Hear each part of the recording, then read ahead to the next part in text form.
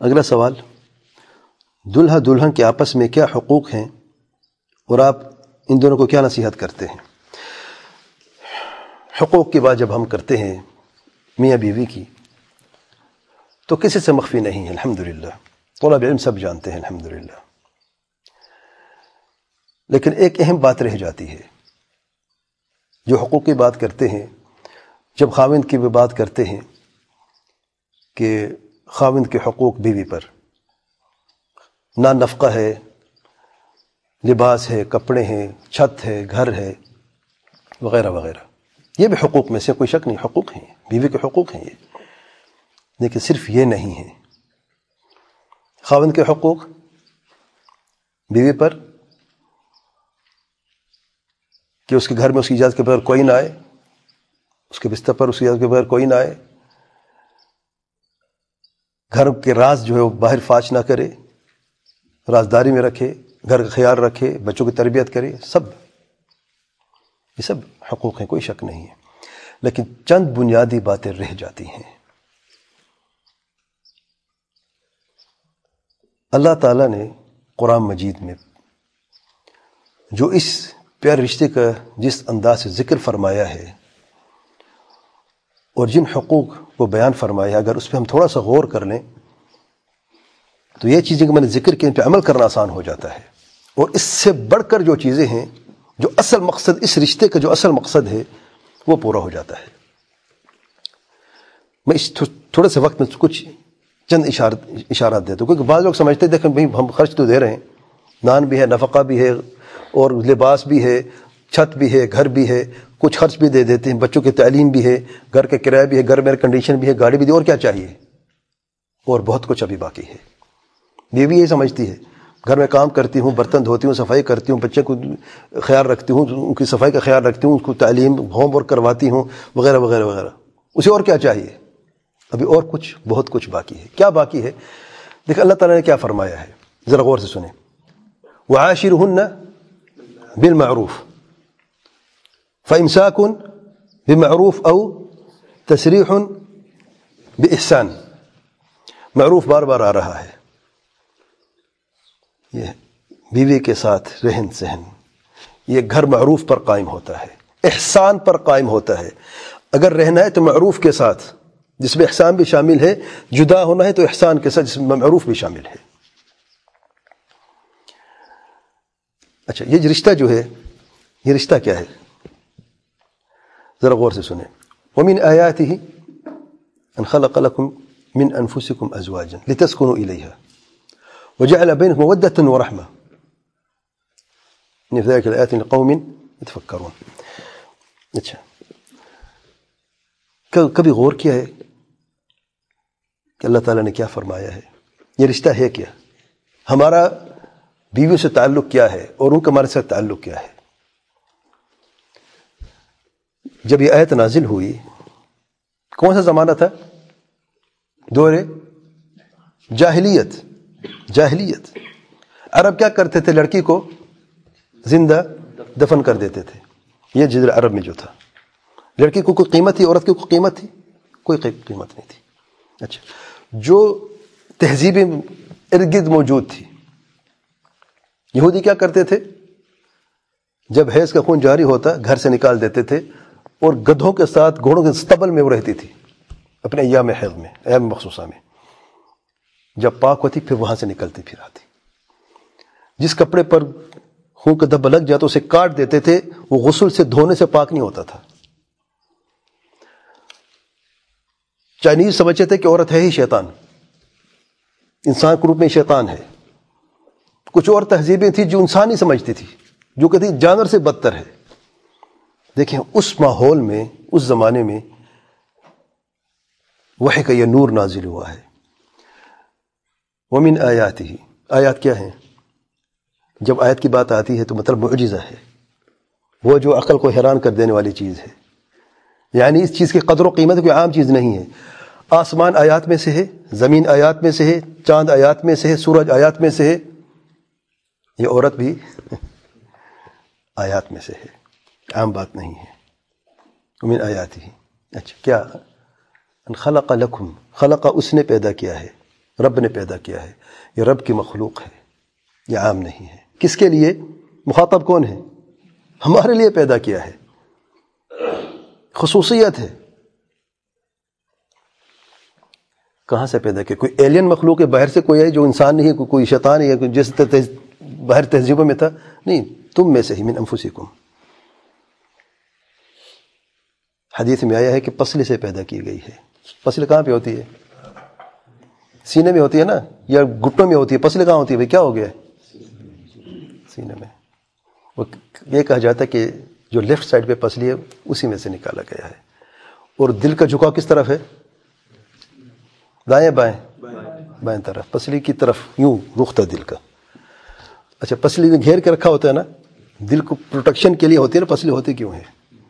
جسم کا حصہ ہے، دل کا میلان اسی کی طرف ہے، اور دل کو وہ پروٹیکٹ بھی کرتی ہے۔ حکمت اللہ تعالیٰ کی، وہاں سے حوا علیہ السلام پیدا ہوئی ہیں۔ عورت بیوی دل کے قریب ہوتی ہے، جو ہمارے لیے پروٹیکشن بنتی ہے۔ الغرض من انفسکم ازواجن، جوڑا بنائے ہیں۔ زوج کسے کہتے ہیں؟ جوڑا ہوتا ہے نا، جوڑا کسے کہتے ہیں؟ جو ادھورا ہوتا ہے، اگر دوسرا نہ ہو تو ایک کو جوڑا کہا جاتا ہے یا دونوں کو جوڑا کہا جاتا ہے؟ جو دونوں مل کر جوڑا بنتا ہے نا، ازواج دونوں مل کے بنتا ہے۔ اے مرد تو اس کے بغیر ادھورا ہے، اور وہ تمہارے بغیر ادھوری ہے۔ اس رشتے سے تم دونوں مکمل ہو جاتے ہو۔ شرف دیکھیں عورت کا کیا ہو رہا ہے۔ ابھی تھوڑی دیر پہلے عورت کیا تھی، اب اس نور کے وحی کو دیکھیں، یا وحی کے نور کو دیکھیں آپ، کس طریقے سے اللہ تعالیٰ یہ ارشاد فرما رہا ہے۔ سبحان اللہ، کہ مرد جو تو زندہ گار دیتا ہے اس لڑکی کو، اس عورت کو، اس کی ذرا قیمت دیکھیں کیا ہے۔ آیات میں سے ہے، تمہیں میں سے پیدا ہوئی ہے، تمہارے لیے پیدا کی گئی ہے، اور تم اس کے بغیر ادھورے ہو۔ ابھی بہت کچھ باقی ہے۔ لتسکنوا الیہا، تمہارا سکون اسی میں ہے، تاکہ تم سکون پاؤ اس کی طرف جا کے۔ گھر مسکن ہوتا ہے، جس میں سکون پایا جاتا ہے، وہ گھر بیوی سے بنتا ہے۔ شادی سے پہلے ہم کہاں پہ ہوتے ہیں؟ کوئی سکون نہیں ہوتا۔ گھر میں جاتے ہیں، اپنے گھر میں، بعض ایسے جوان جو اپنے گھر کو کہتے ہیں ہم تھانہ سمجھتے ہیں۔ سبحان اللہ، یعنی گھر میں ٹکتے نہیں ہیں، باہر پھرتے رہے۔ کیوں نہیں ٹکتے؟ اکثر والدین کا یہی مسئلہ ہوتا ہے نا، بیٹا گھر میں دیر سے آتا ہے، بیٹا گھر میں ٹکتا نہیں ہے، بیٹا زیادہ دوستوں کے ساتھ وقت گزارتا ہے۔ کمی کس چیز کی ہے؟ کس چیز کی کمی ہے؟ جو باہر ڈھونڈتا رہتا ہے، سکون نہیں ہے نا۔ سکون کہاں ہے؟ جس کو تلاش کر رہا تھا، بیوی میں ہے نا۔ اللہ کے بندے، وہ بیوی آگے تو سکون آ گیا گھر میں نا۔ لتسکنوا الیہا وجعل، اور بھی وجعل بینک مودۃ ورحمہ، وہ تمہارے بیچ میں مودت اور رحمت کو بنا دیا ہے۔ یہ رشتہ ہے، کس چیز پر قائم ہے؟ مودہ ہے، محبت ہے۔ حقوق کی ہم بات کر رہے ہیں، بیوی کی قدر ہوتی ہے، قیمت ہوتی ہے، حیثیت ہوتی ہے، اس سے وہ سکون ہوتا ہے گھر کا، اور محبت کی جاتی ہے، اس پر رحم بھی کیا جاتا ہے۔ وہ دونوں کے لیے ہے۔ ہم حقوق کی بات کریں، ایک طرفہ نہیں ہے، کہ بیوی کو بھی دیکھنا چاہیے کہ اس کی کیا قدر و قیمت ہے، وہ کیا کر رہی ہے، خاوند کے حقوق ادا کر رہی ہے کہ نہیں کر رہی ہے، اور اگر خاوند غلطی کرتے تو اس کے جواب میں کتنی غلطیاں کرتی ہے، وہ کیا کرتی ہے، محبت ہے کہ نہیں ہے۔ اور مودہ خالص محبت ہوتی ہے۔ محبت کے عربی زبان میں 10 معنی ہیں مختلف، ان میں سے ایک مودہ ہے، جس میں علاقہ ہے، صبابہ ہے، غرام ہے، شغف ہے، مودہ ہے، تتیم ہے، اور خلہ جو سب سے بڑا ہے۔ میں نے 10 مرتبے ہیں، وقت نہیں ہے اس کی تفصیل بیان کرنے کا۔ عشق بھی اس میں شامل ہے، عشق وہ محبت جس میں شہوت شامل ہے۔ اس اب قرآن سنت میں عشق کا لفظ نہیں ہے۔ عجب بات دیکھیں آپ، کیونکہ لفظ اچھا نہیں ہے۔ کبھی کسی آیت میں آیا ہے یا کسی حدیث میں آپ نے دیکھا ہے، کسی صحابی نے کہا ہے میں عاشق رسول ہوں؟ ایک دکھا دے مجھے۔ عربی میں عشق کے معنی میں سے یہ معنی ہے وہ محبت جس میں شہوت شامل کی گئی ہو۔ نعوذ باللہ، انسان معشوق سے تو عشق کرتے ہیں۔ معشوق کیوں کہتے ہیں؟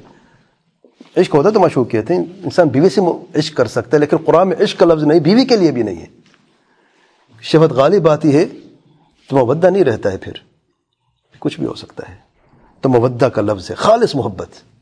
اچھا، اگر کبھی محبت کا دامن چھوٹ جائے تو رحمت کا دامن نہیں چھوٹنا چاہیے. اس لیے دونوں ایک ساتھ ہیں. جھگڑا ہو جاتا ہے نا بیوی میں. وہ کون سے گھر جو جھگڑے سے خالی ہے؟ کوئی گھر جانتے ہیں آپ؟ میں نہیں جانتا ہوں. ہر گھر میں جھگڑا ہوتا ہے، کہیں زیادہ کہیں کم، چھوٹی بات پہ ناراضگی، ناگواری. محبت کم ہوگی کہ نہیں؟ ظاہر محبت کم ہوتی ہے تو جھگڑا ہوتا ہے. محبت کے ہو تو کبھی جھگڑا ہوتا ہے. اچھا، جب محبت کب ہوئی تو رحمت کا دامن نہیں چھوٹنا چاہیے. اور جو رشتہ رحمت پر قائم ہونا وہ کبھی ٹوٹتا نہیں ہے، کچھ بھی ہو جائے. محبت کم ہو کے رہے گی، ہوتی رہے گی، بڑھتی رہے گی، کم ہوتی رہے گی، یہ چلتا رہے گا. لیکن اگر رحمت اس میں آ جائے نا، اور اللہ کے لیے کرنا ہے بس، اگر رحمت ہے اور اللہ کے لیے اس پہ رحم کیا جا رہا ہے. بیوی سے محبت بھی اللہ کے لیے کرنی ہے. پتہ ہے آپ کو کس کی اجازت سے ہم نے رشتہ جوڑا ہے؟ کس کے حکم سے رشتہ جوڑا ہے؟ ہمارا رشتہ جوڑا کس نے ہے؟ دیکھیں، خلق لکم، یہ رشتے اس رب نے جوڑے ہیں. ہماری مرضی دیکھیں، ہم سعی کرتے ہیں، ہم رشتے کی تلاش کرتے ہیں، بیچ میں کوئی لوگ آتے ہیں، سب اسباب ہیں. لیکن رشتہ کس سے ہوتا ہے؟ جس نے رب نے چاہا ہے. یہ پہلے سے طے ہو چکا ہے. جیسے رزق لکھ دیا گیا، بیوی بھی رزق میں سے ہے، یہ بھی لکھ دیا گیا کتنا پیسہ ملے گا. بعض لوگ سمجھتے ہیں کہ رزق صرف پیسہ ہے، مال دولت ہے. نہیں، آپ کی بیوی کون ہے اور کتنی اولاد ہے، سب یہ بھی لکھ دیا گیا ہے. سبحان اللہ. الغرض حقوق کی ہم بات کر رہے ہیں. تھوڑا غور و فکر کریں. اس آیت کے آخر میں یہ تفکرون، غور و فکر کرتے ہیں. دیکھ لیں کہ خاوند دیکھ لے کہ بیوی کی کیا حیثیت ہے، بیوی دیکھے خاوند کی کیا حیثیت ہے. وہ پر پورا گھر چھوڑ کے خاوند کے لیے چھوڑ کے آئی ہے. حقوق نہیں جانتی ہے. اگر بیوی کے رشتے میں احترام نہیں ہے اور باقی حقوق سارے ہیں، محبت نہیں ہے، رحمت نہیں ہے، تو باقی پھر حقوق کیا ہے؟ نہ نفقہ، وہ تو انسان جانور کو بھی دے دیتا ہے. جس کے گھر میں بکریاں ہیں ان کو کیا نان نفقہ نہیں ہوتا ان کے لیے؟ ڈربا اس کے لیے بنا، چھت اس کے لیے بنائی ہوئی ہے. یہ میرے بھائی، یہ دنیا میں رہنے کے لیے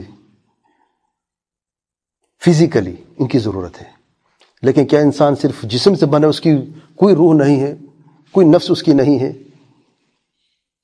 احترام، محبت اور رحمت جو ہے یہ جسم کے لیے بھی ہے اور روح کے لیے بھی ہے. تو اللہ تعالیٰ سے ڈریں. میاں بیوی دونوں کو میں یہی گزارش کروں گا. جب قرآن مجید پڑھیں، سورۃ الطلاق میں دیکھ لیں آپ، کثرت سے کیا ہے؟ تقوی کا ذکر ہے. کیوں؟ وجہ کیا ہے؟ وَمَن يَتَّقِ اللَّهَ يَجْعَلْ لَهُ مَخْرَجًا وَيَرْزُقْهُ مِنْ حَيْثُ لَا يَحْتَسِبُ.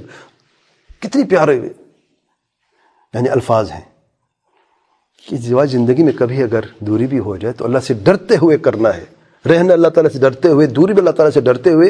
اور خاوند کے لیے خصوصی طور پر یہ تاکید کی جا رہی ہے، طلاق دینے سے پہلے ذرا دیکھ لیں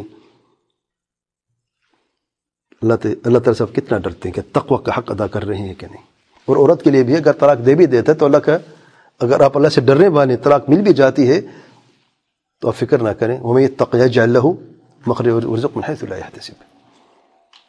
عجب بات ہے، بات طلاق کی ہو رہی ہے اور تقوی کا ذکر، جو اہم تقوی کے جو ثمرات ہیں اسی ایک صورت میں ہے. سبحان اللہ. اور بھی پورے قرآن مجید میں ہے، لیکن جو پیارے الفاظ نے جو جوڑے ہیں اس ایک صورت میں بیان فرمائے ہیں، ضرور پہ غور کریں. میاں بیوی کے حقوق صرف نان نفقے اور صرف گھر بستر رازداری کے حد تک نہیں ہے. یہ مطلب شرعی یہ بھی ہیں، لیکن جو اللہ نے اپنے پاک کلام میں فرمایا ہے، معروف ہے، احسان ہے، محبت ہے، مودہ ہے، رحمت ہے اور تقوی ہے، اللہ تعالیٰ کا ڈر ہے، یہ اصل مقصد ہے. اور سب سے پہلے اللہ تعالیٰ کا حق ہے. میں دونوں کو یہ نصیحت کروں تو اللہ تعالیٰ کا حق جاننے کے کیا ہے. جو اللہ تعالیٰ کے حقوق کی ادائیگی کرنا نہیں جانتا، سوال نہیں پیدا کو مخلوق کے حقوق کی ادائیگی صحیح طریقے سے کر سکے، توفیق ہوتی نہیں ہے. اللہ تعالیٰ کا حق، توحید کا حق، اللہ تعالیٰ کے پیار پیغمبر صلی اللہ علیہ وسلم کا حق، اتباع سنت کا حق، دین کی صحیح سمجھ، صحیح منہج کا حق ادا کرنا، یہ لازم ہے. اور جب کوئی شخص صحیح منہج پر قائم ہوتا ہے اس کے لیے حقوق کی ادائیگی بھی آسان ہو جاتی ہے. لیکن بعض یہ بھی دیکھا گیا ہے صحیح منہج پر بھی ہیں لیکن پھر بھی کوتاہی ہو، بشر ہیں، غلطی ہو جاتی ہے. یہ کسی کا کہ سلفی جو معصوم ہوتا ہے، غلطی ہو جاتی ہے. لیکن ہمیں چاہیے، ہم طلاب علم ہیں، کہ سب سے اپنی اصلاح کریں، اپنے گھر والوں کی اصلاح کریں اور جو بھی کمی اور کوتاہی کہیں پر بھی ہے اس کو درست کریں۔ واللہ اعلم۔